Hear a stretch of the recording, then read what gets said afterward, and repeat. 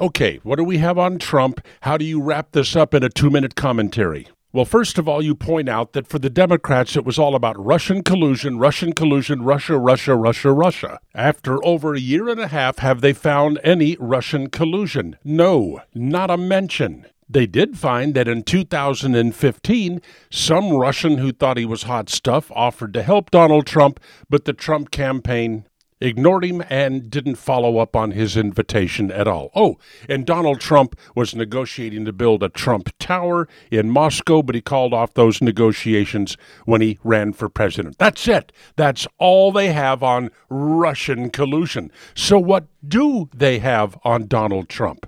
He used his sleazy little attorney to pay off a porn star with whom he made the beast with two backs. That's it. Donald Trump lied about sex and tried to cover it up. For this, Democrats want him impeached. Bill Clinton did the same thing. For this, Democrats circled the wagons and protected him. 19 months this investigation is going on, and throughout that 19 months, Russian collusion. The Russians helped Donald Trump win the election, and there is not one single iota of evidence that this has happened.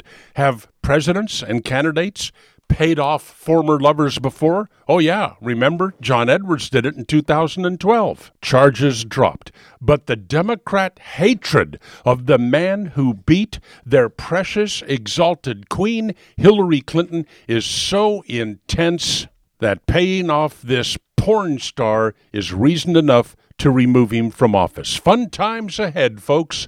And in the Solomon Brothers studios in Naples, where it's not cold or snowing, this is Neil Bortz.